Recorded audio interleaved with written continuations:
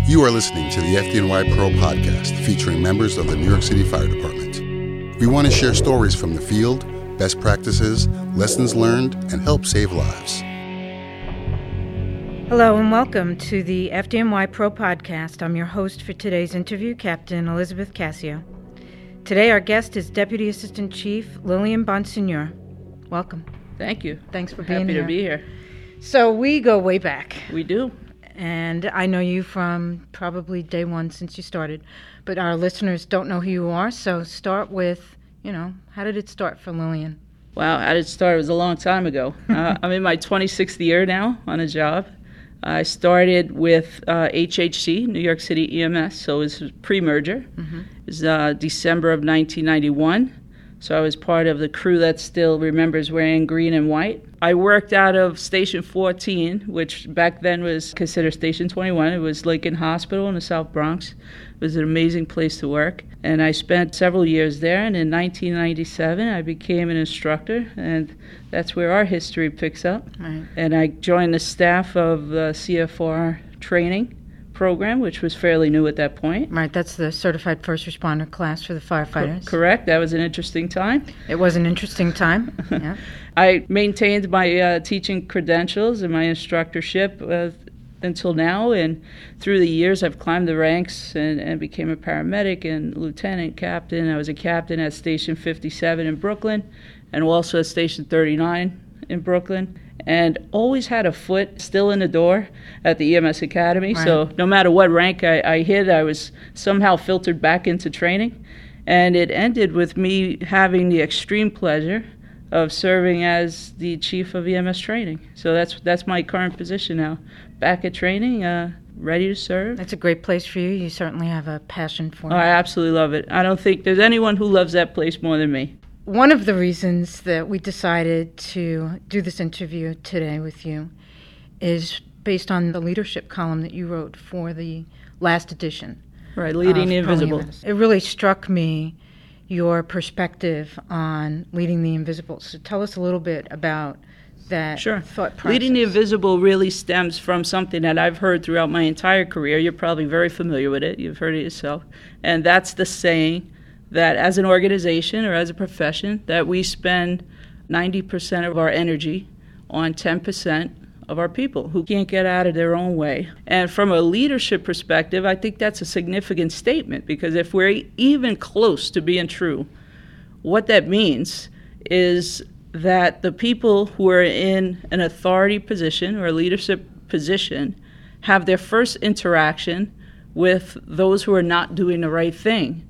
What happens to the people who are doing the right thing every day? Right. Do we ignore them, or do we make an effort to make sure that they understand that they're appreciated? My position in that article is really more of a challenge, because I tie it back to when we were children, right? We all kind of learned how to get our own needs served. And as an officer, as a leader, you're now in a position where you have to serve others. So what we do is we look for problems. We're problem solvers. We're problem solvers by the nature of us being EMTs and paramedics. We're problem solvers by us being parents. We're problem solvers by us being officers. So we fall back on the thing we know most, and that's solve the problem. But not everybody has a problem. Right. So if we're not looking at everybody else, how do they continue to feel engaged? So it's really more of a challenge. What are we trying to accomplish? Are we really looking to spend all our effort and time on reprimand and correction, or are we looking to encourage and engage those who do the good job? How do you get that message out there? How do you engage and teach people that there is maybe this better way, that always focusing on that 10% that require remediation or reprimand, that they're not the entire piece of this job? Well, that's the question of the year, right? How do we start to change behavior? And anytime we talk about changing behavior, we're looking at a big problem. So I would say the first thing that we have to do is start talking about it, right? The other thing I think we need to do is model it, because it has to be specific. If it goes against what we normally do, which is solve problems, then we have to be specific in our approach. We have to stop in our tracks and think about the message. What are we trying to accomplish here? What are we trying to do as an organization? And when we have an organization that is 17,000 people, and we're only focusing on problems, we are missing a boat in a big way. Mm-hmm. So how do we do it? We model the behavior. We stop dealing with the people who can't get out of their own way over and over and over. We deal with them very quickly, without negotiation, and put them wherever they need to be as far as discipline goes. Everybody is different. But more so, what we should be doing is focusing on keeping people engaged. Keep them engaged, keep them appreciated.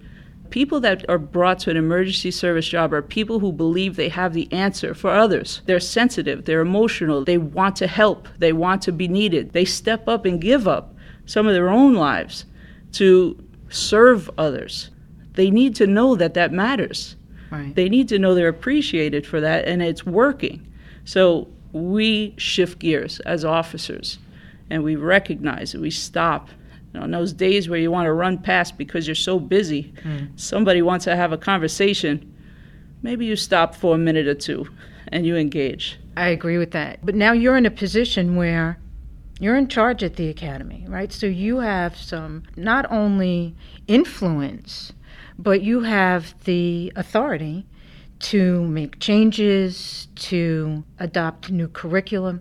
How is that going to affect our first line supervisor training and the additional training classes? Well, again, I think it has a significant impact because we already started seeing the change in the field, and everything starts with training. So when we start our training process, whether it be for new employees or even people who are coming back to recertify or officer classes, getting the message out there is a priority for us. So much so that I personally make an effort to visit every classroom at least once during their stay.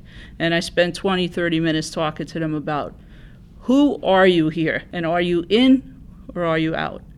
And then we discuss what their future might look like. But the message is very clear about what we expect of them and how they already are leaders in our department. You don't all of a sudden become a leader. Right. You are already the leader in this department. And we discuss what that means. The new employees that are coming out they're very enthusiastic, they're very engaged. We do a really good job in training dealing with the cognitive way of learning and the psychomotor way of learning, which is your skills and your reading of content and your books and understanding. We weren't doing a good job of how you emotionally feel about putting these things together, the effective learning. And our focus over the last year and a half has been include emotion in what we do. Because people are emotional, they're sensitive, they feel like they want to contribute, they feel like they have the answer. Allow them to express the very things that brought them to us in the beginning. Right. So we've incorporated all that in, and I think we're starting to see some real positive results. Well, you're right, because the entry level of the job, EMT, and then the next level, paramedic, you are the first on the scene of typically a very chaotic situation or something that the people who have called for help just don't know how to deal with. Right, and you have to take control of that scene. You have to have some sort of leadership skill to be able to do that.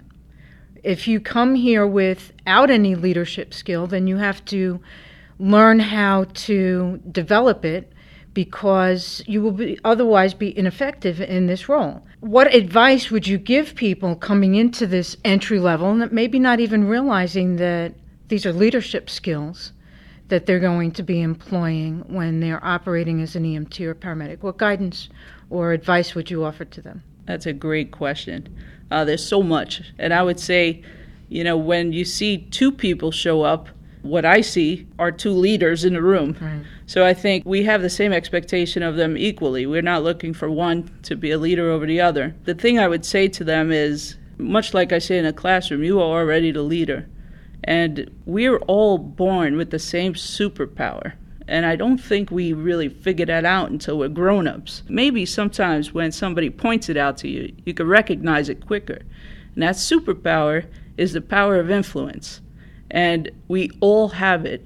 We either influence in a good way or we influence in a bad way. We either use it to serve or we use it to be served. And I think once people recognize their power of influence, it's easier to take responsibility for it. Right. So I would say for those people who are walking into those situations, trying to figure out, am I the leader? That's the question. Who are you? Because leadership is not something that is bestowed upon you. Right. That is not something that you get in a card or a certification you put in your pocket, you could pull out and say, I'm the leader. Also, if you have to claim yourself as the leader, chances are you're not. Right. It's the people who are willing to follow you that label you as the leader. And what is it they're trying to follow? What are they connecting to that you have? And I would say that would be your values, your character, your ability to serve others, to make them feel like they're supported.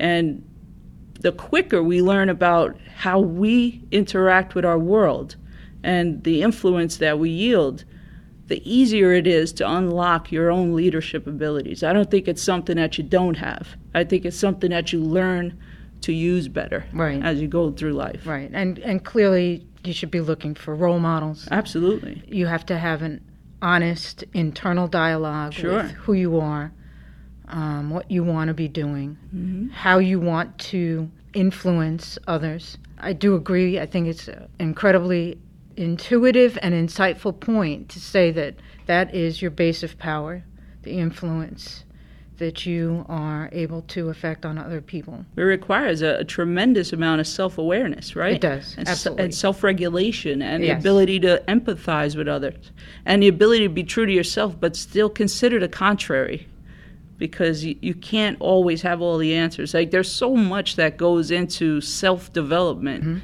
and it's the self-development that allows other people to feel comfortable in your presence. Right. It's not something you do to other people. It's stuff that you invest in yourself that other people can really hook onto, so to speak. Right. I always think it's funny, when I look at people who claim to be a leader, but there's nobody following, right? Right. Because sometimes we confuse leadership with a position of leadership, right? Yes. A position of leadership with a rank. Or a rank is something completely different than being a leader, so to speak. No, I totally agree with that. I think that really is more authority-based rather than leadership-based. Yes. When 9/11 being one of the most defining moments in our lives and our careers, that day, rank, when those buildings were coming down and people had to make choices, and the subsequent hours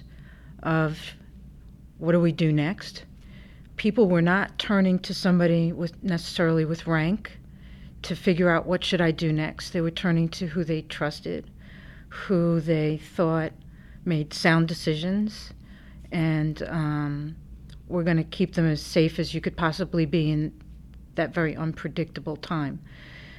Rank was not relevant. Doesn't play a part. People did not look at their collar brass. Which goes back to telling a brand new EMT walking in a door that you are already the leader here. Right? It is about your ability to serve others. It's about how you influence. It's about what you're willing to put out there. And we talk a lot also, at the officer level, about self-examination, right? Are you somebody who wants to have change, or are you somebody who wants to be credited for change? Right. Those are two different things. Right. Because if it's the change you're after, regardless of who gets the credit for it, then maybe you're going to find yourself with a bigger following than if it's the change you're looking for so you could put an award on your wall. Right. When you're looking to drive change, when you're looking to step up in these situations that are just overwhelming. I mean, I listened to Chief Olszewski's podcast in one of the previous episodes, and clearly she described leadership. She was almost like crushed by buildings, yet she stayed at work, setting up a command post, going to headquarters, staying at the job. I mean, we all experience those kind of moments that you either take charge or somebody else will. Right. In extreme circumstances, leaders will emerge. And if you have what it takes, and again, people who come to these type of services feel they have the answer, and a little bit of ego, right? Because you have to be confident in yourself, Right. in your own abilities. But if you feel that you're that person who has the answer, it doesn't matter what you wear on your collar. It really doesn't. Authority in a rank structure is very different from leadership. I agree. You can have leadership at all levels because, again, I think you kind of carry it in your pocket. You just don't realize it maybe until later in life. That's a fair statement. I think that what I know of myself as a leader and just, as a human being at 54 is different than it was at 24. Yeah, I don't know. I'm 24. All right, I'm not 24. With 26 years on the Yeah, I'm 24 with 26 years.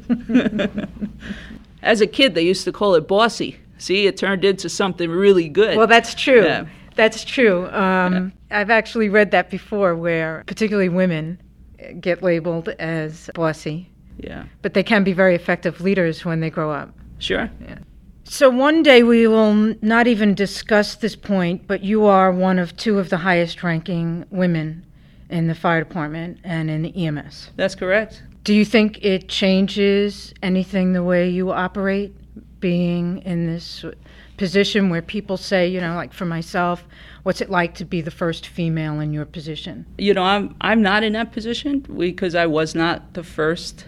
I am the second, and I'm very honored to be the second because Chief Olszewski was the first, and I admire her to no end. So it's nice to even be considered on the same playing field as her. Mm-hmm. Having a woman in a staff chief position, I think, changes the dynamic for everyone. Brings a new perspective to the conversation that maybe didn't exist previous years. How do you think that influences leadership? Because that's what we're going to talk about today, right? Sure. Specifically is leadership, what makes a good leader, what qualities should a good leader have? Right. So I think, the fact that I'm a woman doesn't have so much of an impact on my leadership. It's just kind of who I am. But in the big picture, when we're interacting with everybody else, I think any time you add a different perspective, you increase your likelihood of success.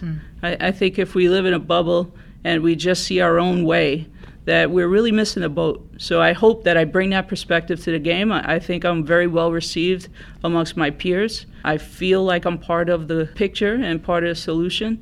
And I just hope to do the best I can for everyone and one day not have to discuss the fact that I'm also a woman. Yeah, one day. But there is a distinction between the definition of boss and the definition of leader. Without a doubt, right? Without a doubt. Which circles back to not only grow as time goes by, but to also, and the only way to grow is to examine, right? Self-examine. And be honest. Be honest with yourself. Right, be honest. It's one thing to self-examine and think, wow, I am completely awesome, right? Right. And it's another thing to self-examine and say, wow, I have some real flaws. Right. And here's some areas that I can do better. Or here is how I can interact better with this particular person or a different social style as opposed to this person over here who that doesn't work for. It's a constant... Yeah, re-examining how you approach the situation. Constant approach. Yes, you have to go back and own it. Yeah. Or eat it, some might say, right? But Yeah. certainly own it. If I lose my temper with you in public, I do make a habit of apologizing in public. Makes sense. And hopefully the discomfort of apologizing in public is enough to enough to influence me so that next time I'll think twice about, losing my temper. Yeah. It's easier as you get older. That's certainly something that you work toward as you get older. You just avoid that embarrassment altogether. Besides, it's counterproductive. It is counterproductive. I mean, you don't get what you're actually looking for in leading people to do a better job. You don't get what you're looking for if you're constantly in a position where you're losing your temper, or you're not leading by example, or you're focused on recognition. If I always need or want to be recognized for the contributions that I'm making, that's a problem. You could be quite effective if your contributions are worth something. I mean, but will you be the leader? Right. Maybe not. Right. You know, and that's okay too. I mean, there are lots of people who are very, very skilled, and not everybody is built to be in charge. Not everybody is built to be the leader. I mean, can you imagine if that were the case, where everybody was a leader? Right, society might have some bigger problems than we already do. Correct. Everybody kind of falls into the place where they feel most comfortable, and some, as they continue to go through life, whether it be in a job setting or in a personal setting, they learn, they grow, they look at themselves, they change their opinions, they become the leaders that maybe they could have been years ago. And some people just never get to that place, and that superpower of influence is exercised in a very different way. But it becomes a choice. Am I willing to see the truth in me? Or is it just better to think I'm awesome? I guess it depends on what your goal is. Right. You know, we talk about do the right thing. Right? And we say that a lot in this line of work. It's like a mantra, right? Right. But what does it mean? What does do the right thing mean to you? Maybe do the right thing to you is not the same as do the right thing to me. Right? Maybe we've come into this job with different value systems based on how we were raised. So I think that it's important to make sure everybody is first on that same level playing field of this is what the right thing is. The real basis of that is, what is the right thing, right? That's the question. What is the right thing? And we just need to establish a consistent messaging. We're just chock full of amazing people here, and the majority of people want to come to work. They enjoy working here. They love the fire department. I'm one of them. So how do we take that level of enthusiasm and translate that into something that is consistent, that we can all repeat and all make sure that people understand this is our values. This is what we believe as a department, right? Mm-hmm. So getting that message out in an environment where there are fires to fight, people to save, administrative roles to fulfill, it's not an easy thing. Mm-hmm. It's not an easy thing. We're not just an office building. We do all hazards for New York City, and getting that same message out is not always easy because there are so many other factors that influence our everyday. Some people who work for the fire department may never see the level of tragedy or the level of death that somebody at EMS or somebody at fire operations may see. So those outside influences play a role also. So we would need to find somewhere in the middle of the road where everybody can really attach to it. We have guidelines, we have protocols. Sure. But we always tell people as part of the learning process that every situation is going to be different, and you have to take these guidelines that we've taught you and adapt to the situation that presents and overcome whatever the obstacles are. So decision-making can be challenging in these types of environments, right? There's a lot of stress, sensory overload. Sure. And lots of people could be affected by the outcomes, right? Right. So what guidance would you give, say somebody who's got to make a serious decision under a very dire situation, and maybe it's not going to be the right one. Yeah. And maybe they're afraid to make a decision for that reason. Yeah. I would say 3 things. One would be consider what you're trying to accomplish.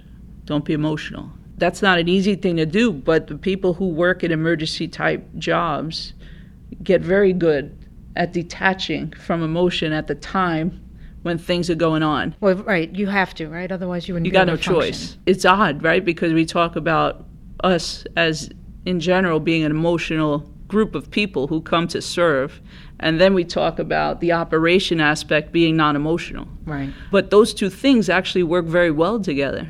Allow yourself a little latitude to not get it all right. And then finally, the most important thing would be make the decision.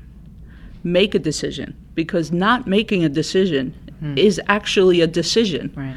It's an abandonment. It's a withdrawal. Make the decision. Be confident in what you're trying to accomplish. Make sure it's serving the purpose, not yourself. And be okay if it doesn't go right. Just be willing to and able to explain your train of thought when that is questioned, if it's questioned. Mistakes is how we learn. Nobody gets it right all the time. It's a learning tool. In fact, if I didn't make mistakes, I would think I was doing something wrong. I agree with you. I say all the time, no natural-born experts. That's correct. But we have to identify that the emotional aspect of that assignment or that particular operation or situation may surface once everything is over. Right. And we have to allow for that. If we were emotionally driven, there's no way we could be a help to the situation or to the patient or to the family or, Right. We need to maintain our composure because we are the help. Once we show up, the emergency's over. And we have an obligation now to be that help that they called for. We come to work, we work 8 to 16 hours, whether you're an EMT, a medic, a certified first responder, a firefighter, anybody. Your business is tragedy. Right. That's what we do for a living. We do tragedy. So how much of that can you take before you need to really unload? Which brings us back to our initial point of if we're not taking the time to acknowledge the contribution, the sacrifice that our people are giving day in and day out, and we're only focusing on those problems, then we are missing the vast majority of our employees. Right. So having people happy, having people engaged, having people enthusiastic, and having people feel acknowledged can really affect lots of different things inside the workplace. Right. Well, it's been a great conversation. Thank you. Thank you. It was a pleasure to have this opportunity. I really appreciate it. I think that the messaging starts here, right, with this podcast. It does. And with our columns in Pro EMS. And each one of us own a piece of this, right? Yes. So, make it on purpose. Be sure to check back with us next time when we go one-on-one with another FDNY EMS professional. I'm Liz Cassio. Stay safe. FDNY Pro is online at fdnypro.org. Subscribe today and get inside access to the FDNY. Learn more about our publications, professional conferences, and other tools for first responders. Train with New York's bravest.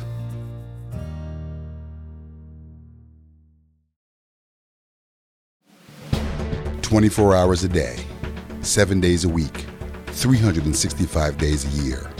And when seconds count, the men and the women of the FDNY are there for us, to protect us and keep us safe when the unthinkable happens. No matter the challenge, no matter the danger, our firefighters and EMTs serve with honor, dedication, and bravery. New York's bravest are there for us. Let's be there for them. Your support of the FDNY Foundation ensures that the world's best fire department has the world's best training, equipment, and education. Go to fdnyfoundation.org and help New York's bravest save a life today.